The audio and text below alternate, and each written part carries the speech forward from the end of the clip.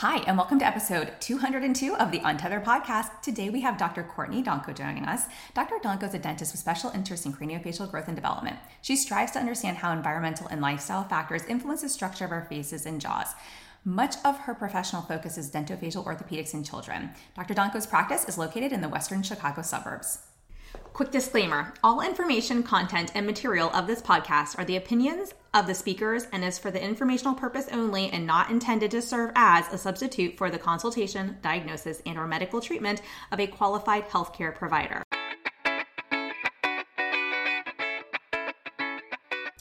Welcome to the Untethered podcast. I am your host, Hallie Balkin.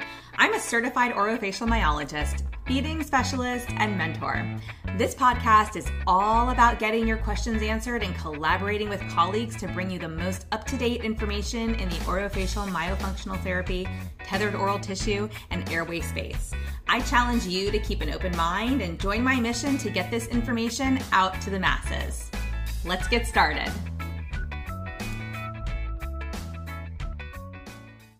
Courtney, welcome to the podcast. Thank you. Thank you for having me. I'm a little surprised I'm here actually because I've listened to some of your other guests. I'm like, yeah, I know them. I know some. So you've had some of the celebrities of the airway world on. So I'm really humbled to be part of it. Well, I think it's really fun to cross paths with different providers on social media. And then I hear names through colleagues. And for me, it's less about like how famous or, celebrity somebody is and more so like the changes that you guys are all making in their lives. And I know like just from following your account on Instagram, I was like, oh, we've got to get you on the podcast. Like this is, you're doing incredible work. I love everything you're sharing. So, I kind of put you up there on a pedestal with a lot of these others.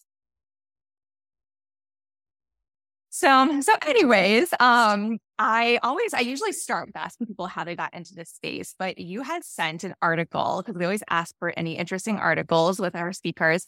You had sent an article on mandibular rotation revisited and like what makes it so important. And when that popped into my inbox, I was like, I keep hearing this term come up. And, I know I've heard it from several individuals who've been on the podcast who have, taught that I've attended trainings with. But I want to start there because I don't think our listeners have a grasp on what mandibular rotation is, what it means, what the implications are. So I want to turn it over to you and kind of let you as the expert on, this because this is out of my wheelhouse. Share with us, if you can start with what mandibular rotation is and why we need to know about it, why it's so important. I think that'll be really helpful. Yes. Yeah. I will absolutely go there. If you don't mind if I back up just a little bit. Yeah. Before that. So the article I sent you was a 2014 article by Peter Boucher. And he does a lot of research at Texas A&M in the orthodontic department. So I would encourage anyone to read some of the Boucher literature to better understand facial growth and development. So that said, I've always, since I was in dental school, been interested in growth and development of the faces and interested in anthropology and things like that. So approach, now so I graduated dental school in 2014 and, there is a discussion on airway at this point, and a lot of, thought leaders in that community are talking about maxillary growth and development. And they're talking about alterations in the oral posture that lead to the maxilla not growing as wide as it ought to and being more oriented in a lower position. So more of this vertical growth. And then the downstream implication of the mandible growing with a more downward or a backward rotation. And that was my entry level introduction into, the general, thought behind this facial growth. And I think that those are really important points, but I think that's not the entirety of the story. So fast forward a few years, I'm introduced to another group a very, very TMJ focused group. And there's a lot of discussion here on the structure of the TMJ and alterations of that structure. So things like disc displacements and condylar resorption or erosion of the condylar bone. And the discussion amongst this group primarily revolves around the sequence of a disc becoming displaced due to ligament stretching or tearing. Typically, there's a lot of talk about macro trauma, whiplash injuries and compression injuries, to the chin, car accidents, things like that. Disc becomes displaced, condyles overloaded, condyle fails to achieve proper growth dimensions. And now we have a short ramus length and a kind of downswung mandible, and the maxilla follows suit. So kind of two different, ideas on, what's going on. I want to say I hate to make divisions and put people into camps. I really do, but this kind of airway philosophy where forward breathing leads to this altered oral posture, leads to this more vertical growth, narrow growth pattern, versus trauma leads to joint injury, leads to poor mandibular growth, again, leads to this same type of growth pattern where it is narrow and retrognathic. Mm-hmm. So those, and I'm trying to put all this together, and there are some people that say, well, do we care about the etiology? Let's just treat it. I'm like, I care about the etiology because I'm really interested in babies and toddlers and children. And is any of this preventable? Is there something we could do?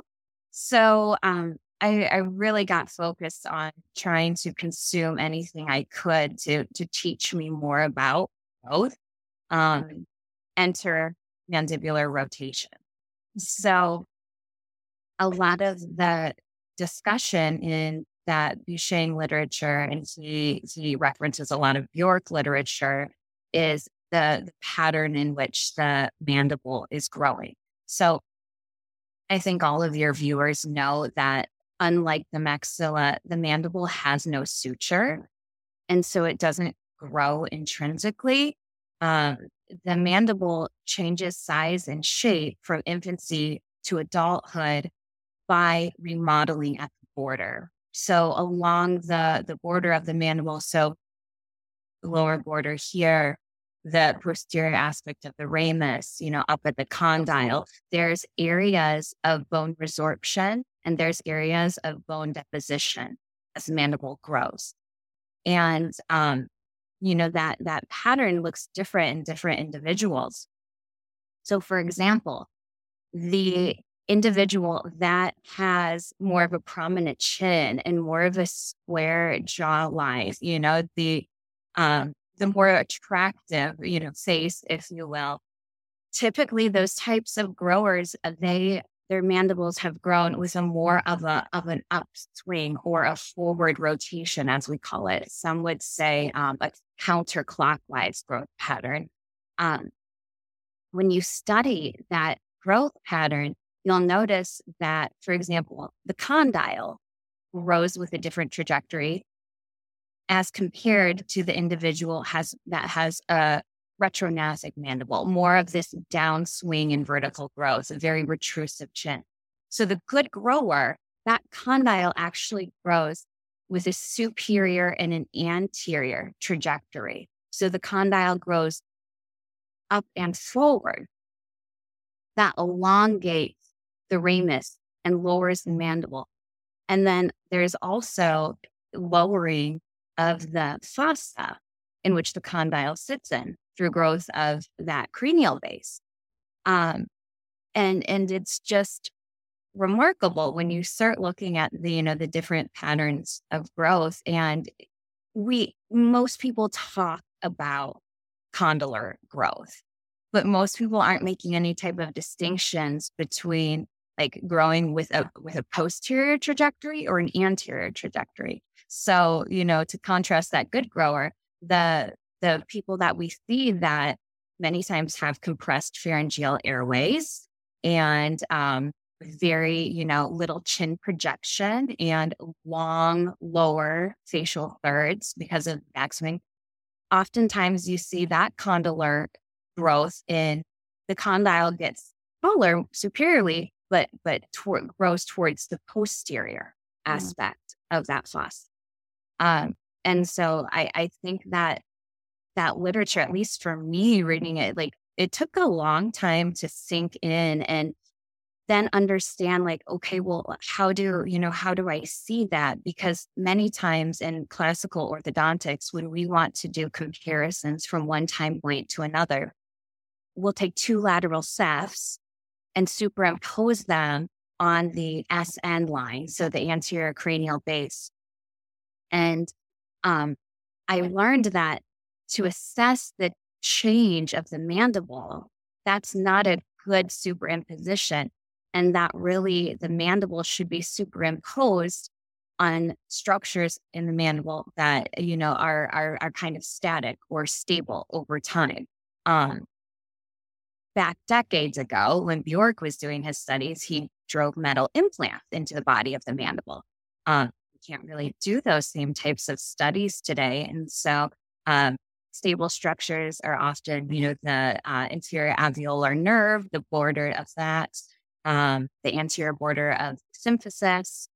So to superimpose the mandible, then you can see change more reliably over time. Of course, now today we have cone beam CT and 3-dimensional imaging technology, which, definitely can change how we visualize things. But I would say that, trying to understand natural growth and good growth of the face has revolutionized my thought process as a provider. I mean, I think it's incredible. And you explain things so beautifully. Like it just, I mean, I know there's a lot of like medical terminology in there, but for somebody who's in this space, the examples you give and the direction that you explain to dogs growing versus how we want it to grow, the mandible in particular, I think it's very helpful to even understand both schools of thought, because my first reaction to you even saying that was, okay, well, what if both are true? Like, what if both are contributing to this? What, how do we determine that? Because shouldn't that also impact our approach? Like, don't we want to know, like you said, you want to know the etiology so we want to know if we can prevent it, but also treating the root cause. I think having a better understanding, and maybe in certain patients, we never will truly know like what came first, the chicken or the egg, like what, right. But, I think it does influence our treatment plans sometimes depending on the patient. So, that kind of takes me to my next question is, now that you've kind of taken this deep dive into this space, and, I know there's still so many questions to be, asked and answered, even as a provider, I'm sure.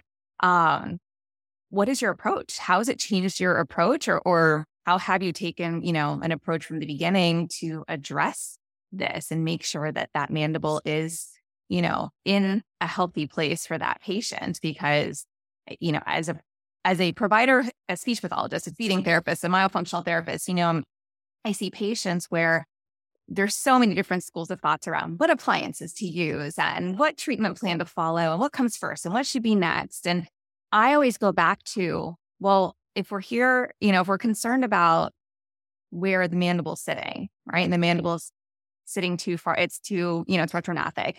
Like you said, it's compressing on that pharyngeal airway space. If we've got these issues at hand, why are we only focused on the maxilla? And that's not everybody, but that's some providers. And then there's others who say, oh, if you treat the maxilla, the mandible will follow. And then there's providers who, my provider for my children down here, so we moved about a year and a half ago and went into additional early expansion for my kids. Her whole plan did talk about like the placement of the mandible. So while we're doing certain expansion, forward growth, lateral growth and expanding on 3 planes, we also need to pay attention to where the mandible's sitting during this process. And so, yeah, I'm just super curious to hear, what your approach is and, how this has really influenced that functionally day-to-day practice. Sure. Yeah. Well, gosh, thanks for asking my opinion. I certainly don't have all the answers, and I don't know that anyone does. And I've always said you can never have one guru. So I've certainly taken things from, all my mentors and people I've attended continuing education with, to try to put it all together. So, I think, the root of your question is like, how, what's my treatment approach, or how do we help support the best growth and development of our young ones that we can? Um, so certainly, transverse expansion has become a really widely used and important tool when treating a lot of kids' growth patterns. But the width or the transverse component, while it's very popular to address that, it's not the only component of growth that's important. This vertical component and controlling that is extremely important, as well as trying to drive a more anterior growth pattern as well. Um, so I don't know that it's, only one thing, or, completely within the practitioner of the dental facial orthopedics. I don't know if it's completely within their control. But when talking about mandibular growth, and trying to, like I said, control it or support it, I do want to, bring in the discussion of functional appliances. There's a million different functional appliances. Some common names are Herbst, Twin Block, Mara. Essentially, the typical, functional appliance, whether it be fixed like a Herbst or removable, you can take it in and out like a Twin Block. It's typically something that's interarch. So there's one component that has anchorage on the maxilla, or the maxillary molars, the maxillary teeth. And there's a component that, is anchored on the lower. And so the mandible is pushed forward or protruded forward by leverage that's gained from the upper jaw. And so most people who have used functional appliances, or, read literature on them, will pretty much agree that there is usually some distalization or kind of pushing back of the, either the maxillary dentition. Some will say the maxilla as a whole, but some type of distalization, because your anchorage is there as we are kind of pulling the mandible forward. Well, I'm somebody who bought a practice that has quite a legacy of TMJ imaging, which I've adopted a lot of that. So I've seen hundreds of combing CTs and MRIs of TMJs in multiple positions. And so, what do we know when we protrude someone's mandible forward a few millimeters? You can watch that condyle come down the articular eminence and out of the fossa. Holding the condyle in that position, by means of a Herbst, et cetera, for, 6 to 12 months. What kind of growth pattern does the condyle exhibit? Well, typically that more superior and posterior type of growth, that was the growth pattern I was talking about earlier. That's associated with more of a vertical, more of a downward rotation of the mandible. So not only do we have the potential distalization of the maxillary teeth, but we are also maybe not creating such a favorable growth pattern for the mandible, even though that is the goal of many of these functional appliances. Like I said, particularly a Herbst, but I don't want to, get focused on a certain name, is that we have a retrognathic mandible. We have a class 2 relationship, right? Where the mandible is further set back, and we're trying to correct that class 2. And you often can achieve class 2 correction with a functional appliance, but it's not having a positive effect on the skeletal growth, on the type of skeletal growth pattern that we want. It's achieving more of a dental alveolar compensation. So, have I used functional appliances before in my practice? Yes, I have. Do I think I'll use a functional appliance again? Probably not. And so you said, how has this changed your treatment approach? Well, I'm trying to understand how good growth happens naturally, without intervention, and then try to replicate that. So I will say that Simon Wong is someone that's been quite influential in some of my thought process.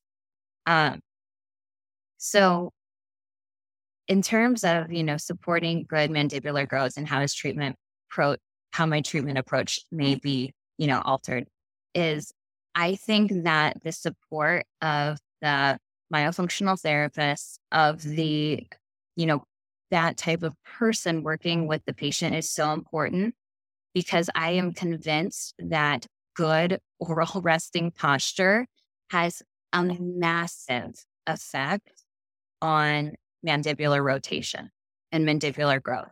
And I was so tickled when I would read these studies that are published in notable orthodontic journals talking about mandibular posture.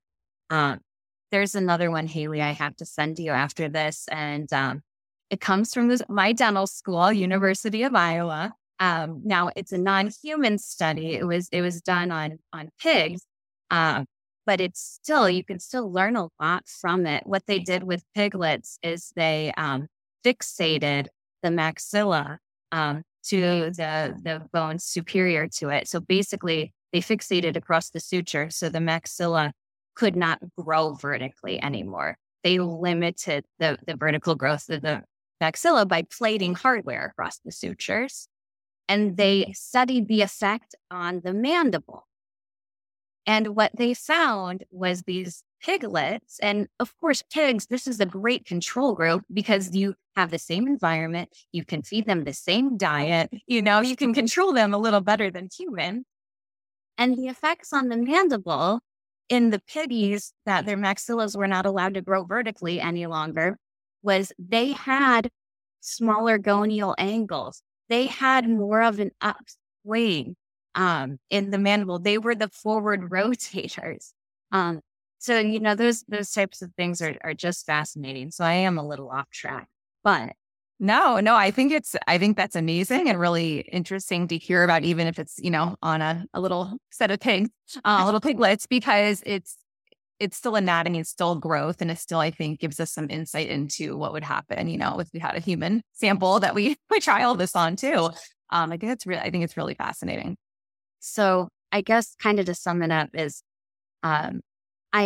people talk about, do you expand the mandible? Do you not? I often do expansion of the lower arch. I do. But I think maintaining a good oral posture with the teeth in light contact, the posterior part of the tongue sealed up against the palate and the lips closed, and how the muscular slings of the masseters and the temporalis muscle hold the mandible up. I think that is a powerful thing as far as trying to promote good mandibular growth. So, and I might have missed this, but which appliances do you use or do you recommend then to achieve this? Okay. Yeah. Great question. So I will say I try to be appliance agnostic, and I think there is no one size fits all. So in my practice, I do frequently use a BioBlock, and, everyone has their own little version of, this appliance, but I would just say it's a removable acrylic-based appliance.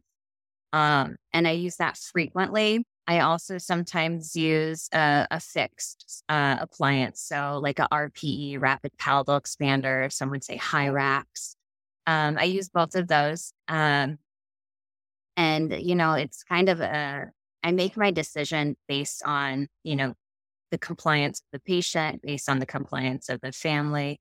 There are a few other factors too, but what I do like about the BioBlock or the removable acrylic based expander is if it's well made and, you are pretty good with the techniques, you can have it function almost like a fixed expander in that there's really no play. You can get them extremely retentive.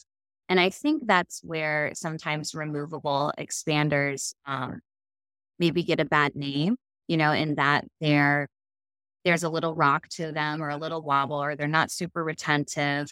And you don't have this, kind of rigid fixation as you would with a cemented appliance. And so some will say, well, you're not getting as much sutural expansion when we're talking about the maxilla, or you're getting more tooth tipping, when you have those. And I think it definitely does depend on how well made the appliance is and how skilled the practitioner is that's using it. But what I do like about those appliances is the control of the front teeth. So I treat many children in the primary dentition and the early mixed dentition. And many children that I see not only need transverse width, but there is a component in the anterior that is incorrect. So many times I'll see 4 or 5, 6-year-old that have an extremely deep bite. So when they bite down, you don't see any of the lower front teeth, extremely deep overbite. And that was my youngest. Yeah, my 4-year-old. Right. That's very undesirable in terms of growth. So if you have something fixed in there that you turn with a key, you can get really good lateral development. But it can be hard to open up that deep bite. And so sometimes I've started using like little whip arms that lie behind the anterior teeth, to try to bring them out forward. But those are very hard to activate in an appliance that's fixed in the mouth, that's cemented in. You try to get in there with a little prong, little pliers to bend it. And so that's something I've really liked about BioBlock is just the control that you can have with your wire bending, because every 3 weeks when you see that patient, you can take it out and make some adjustments. So, that's kind of talking about some of this position here. And for some patients that do need more support with their good oral posture, I do like to use BioBlock Stage 3. And what that is it's an appliance that is worn on top, and it has plastic or acrylic flanges that hang down, and they make contact with the floor of the mouth. And you can think of this as a habit appliance or penalty appliance, because you adapt acrylic on. So you do this chair side onto those flanges, and then you position your patient with this, closed mouth posture. And when they're wearing the appliance with maintaining that posture, it's relatively comfortable.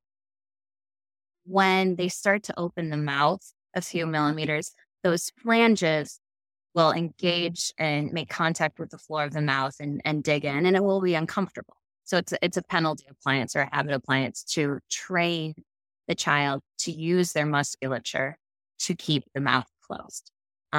So there's not anchorage. In other words, like the lower jaw is not fixed to the upper jaw. It's not connected, but it's using your musculature to maintain that closed mouth posture. It's so interesting. And do you find that these children respond really well to it? Like it really does like habituate, right? Like once they don't need the appliance anymore and they kind of graduate from that, assuming maybe they're also engaged in myofunctional therapy. Do you find that that's very helpful in maintaining those new healthier habits? I think the tolerance of each child can be very, very different. And it's interesting, like different types of oral habits and anatomy, I find tolerate things better or worse. So, if we're just talking about expanders, for example, I have a couple of children recently who have had a grade 4 tongue tie or a lingual frenum that's attached very, very close to the tip. and their lower expanders, they'll get their tongue down underneath of the acrylic and pop it up, pop it out. And, they just want to keep popping it no matter how tight I make it. And then I have some children who, don't have that anterior attachment of the frenum. They're different kids.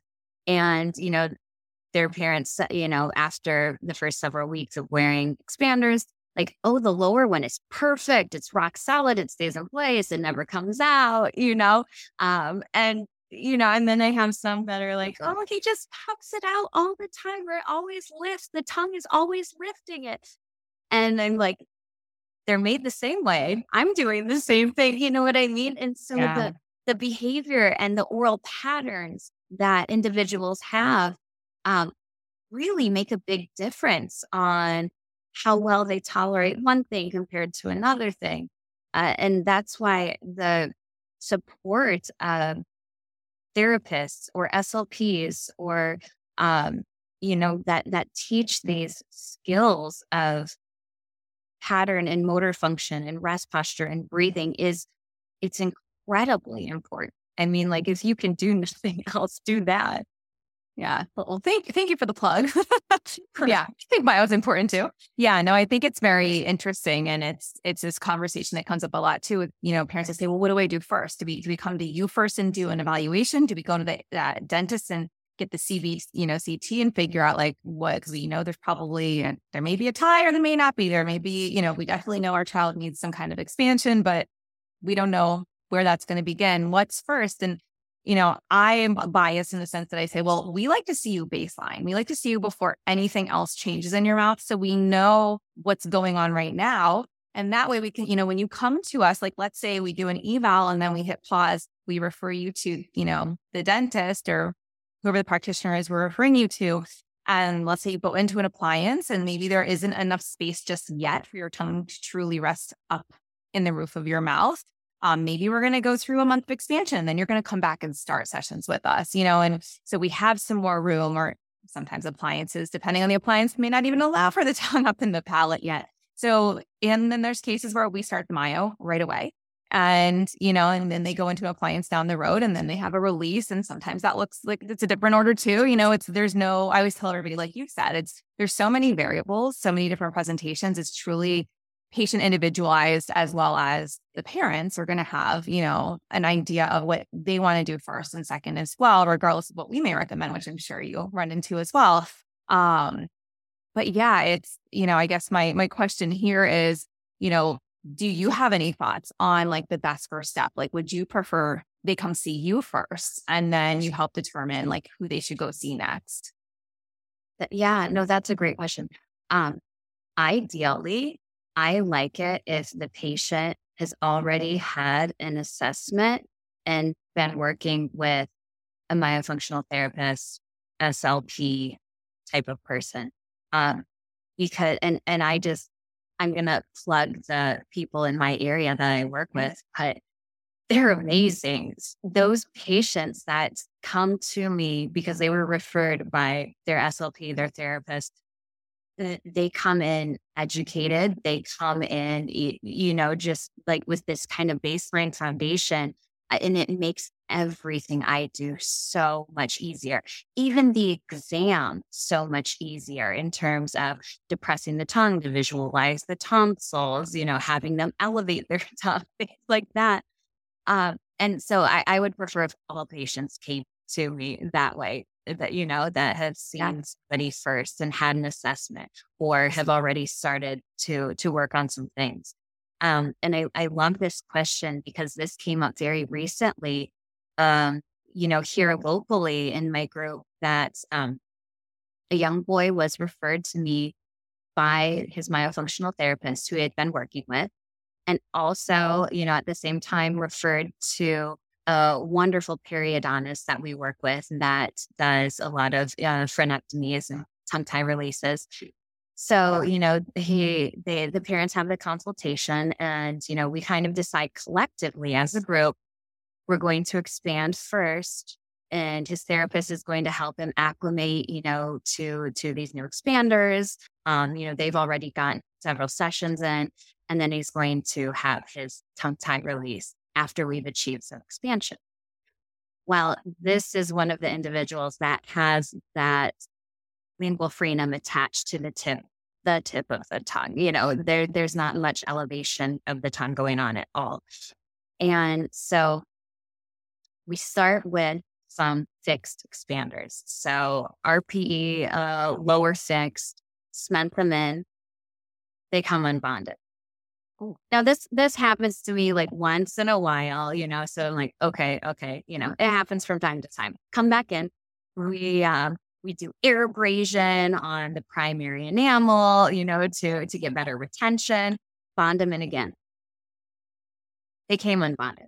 Like, now this doesn't happen to me twice in one kid, Now I will say he's very guarded with his airway. It was difficult to get good isolation, meaning get the saliva off the teeth, keep things perfectly dry. So I'm like, okay, all right, let's try a third time.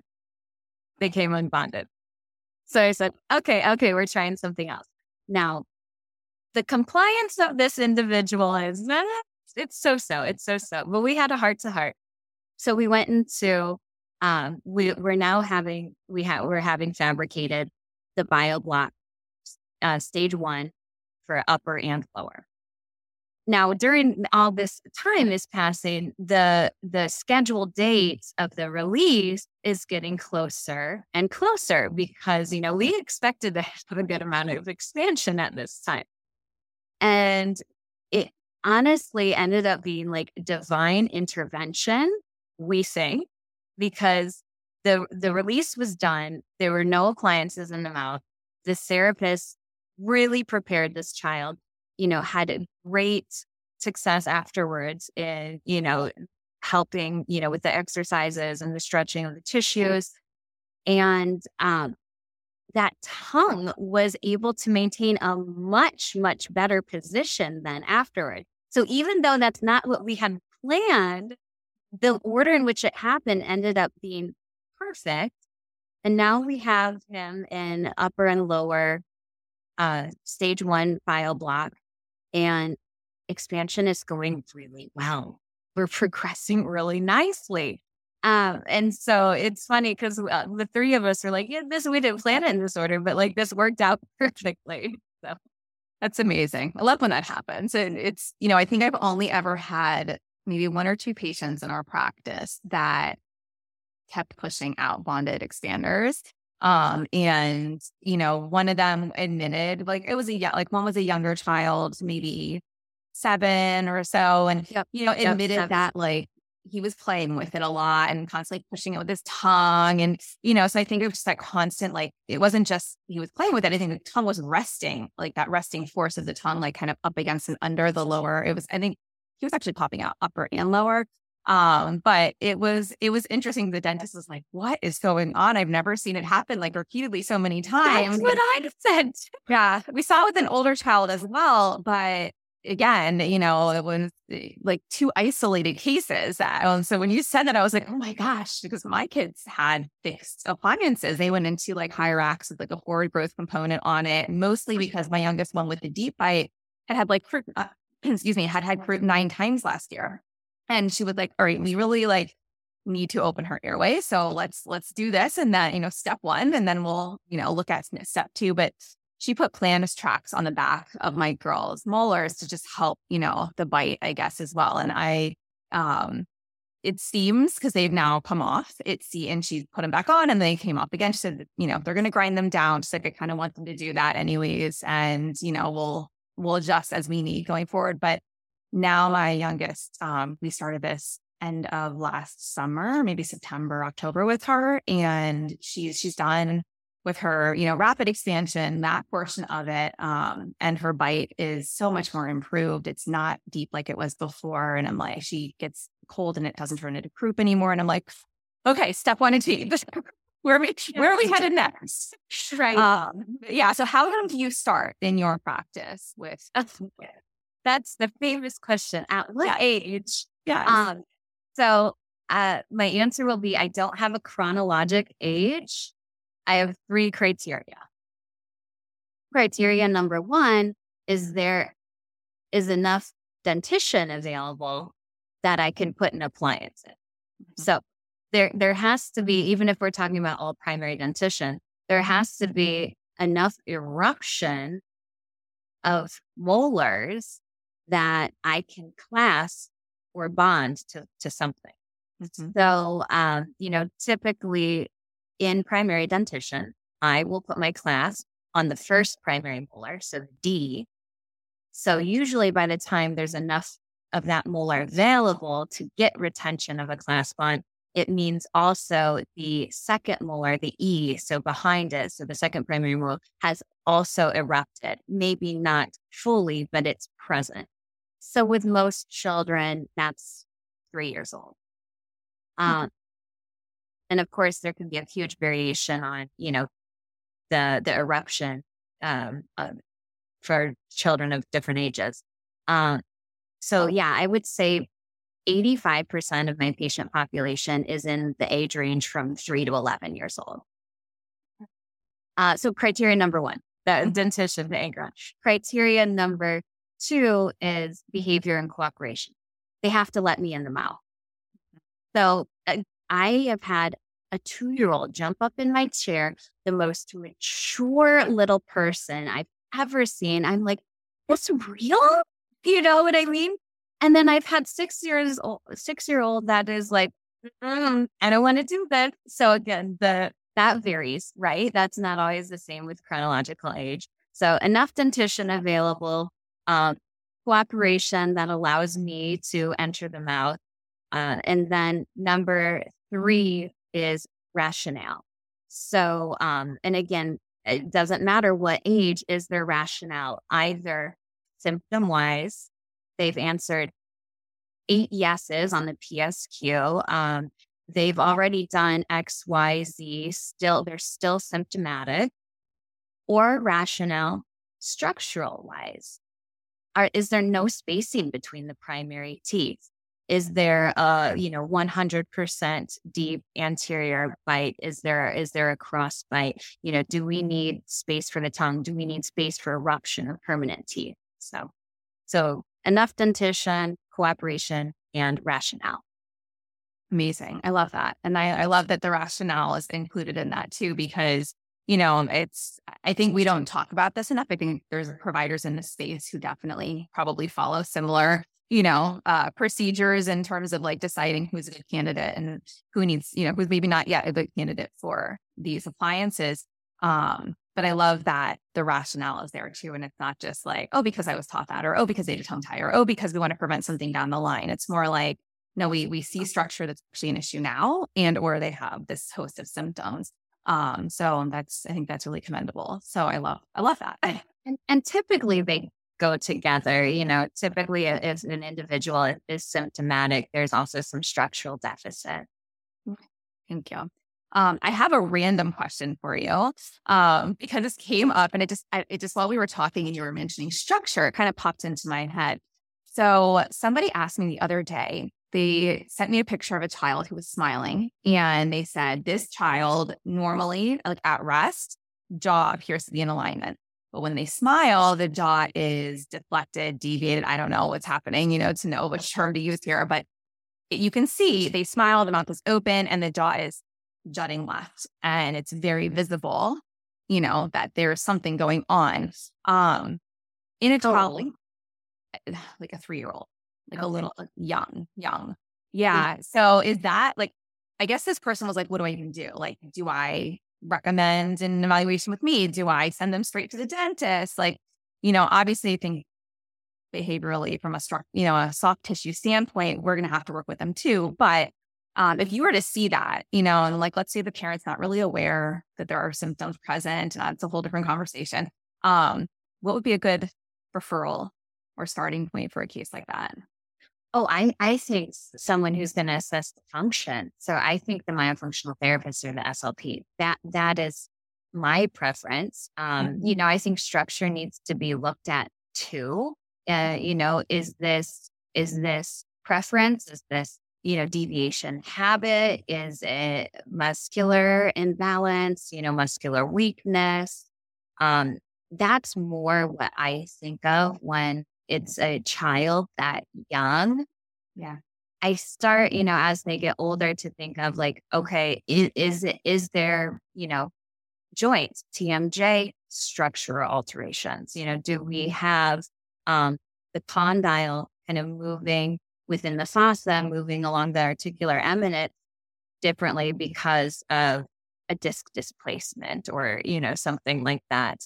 But for a 3-year-old, I would say, let's get their function assessed first. Thank you. I love hearing that, because I mean, that was my recommendation. I was like, well, I would want to kind of get my hands on the face and want to see, like, I want to watch the child speak. I want to watch them chew and swallow. Yeah. I want to see what's happening during that process. And then I want to see if it's, because we do a lot of jaw work and and at that age too, we really take more of like a sensory oral motor approach. I call it like feeding with a twist of Tots and Mayo. Like, we're basically taking all this information we've learned and applying it to our pediatric oral motor feeding patients. And they don't all come in with feeding issues. A lot of them come in with, other concerns. And we go, okay, let's back up, because it's still that similar approach to working with the soft tissue and looking at function and that whole, functional evaluation and approach to treatment. So thank you for that. It's very reassuring that my thought process also was on the right track. Is there anything else that we haven't discussed today that you want to share with us? Oh gosh, great question. I feel like I've been talking your ear off, like going off on too many tangents. I know, it was so good. So good. So tell us where they can find you, and your website. We'll also put that in the show notes, but let us know. Sure. So I practice in the western suburbs of Chicago. So Downers Grove is where my practice is located. It's called Air Dental, and I'm Courtney Donkoh. So Haley will link the practice website in the notes. And, if you have any concerns or questions, give us a call. Perfect. Well, thank you so much for joining me, Courtney. This has been so much fun. And I feel like I learned a little bit from you today, even just in describing, the whole, that article you're talking about with mandibular rotation. And, I think these concepts are really going to be a little bit mind-blowing for some people. So thank you for sharing that knowledge with us. And I look forward to chatting with you more in the future. Thank you, Hallie. Thanks for listening to this podcast. If you want to hear more of these Mayo, Tots, airway, and feeding related episodes, be sure to leave a review on Apple Podcasts or pledge a small amount on patreon.com/the Untethered Podcast. If you found value, others in this space will too. So be sure to share this episode on your social media platforms and join us over on Facebook, on my Facebook page at Hallie Bulkin Biz, on Instagram at Hallie Bulkin, and you can head over to theuntetheredpodcast.com to grab a copy of the show notes, where you can also subscribe to be kept up to date on the latest podcast episodes.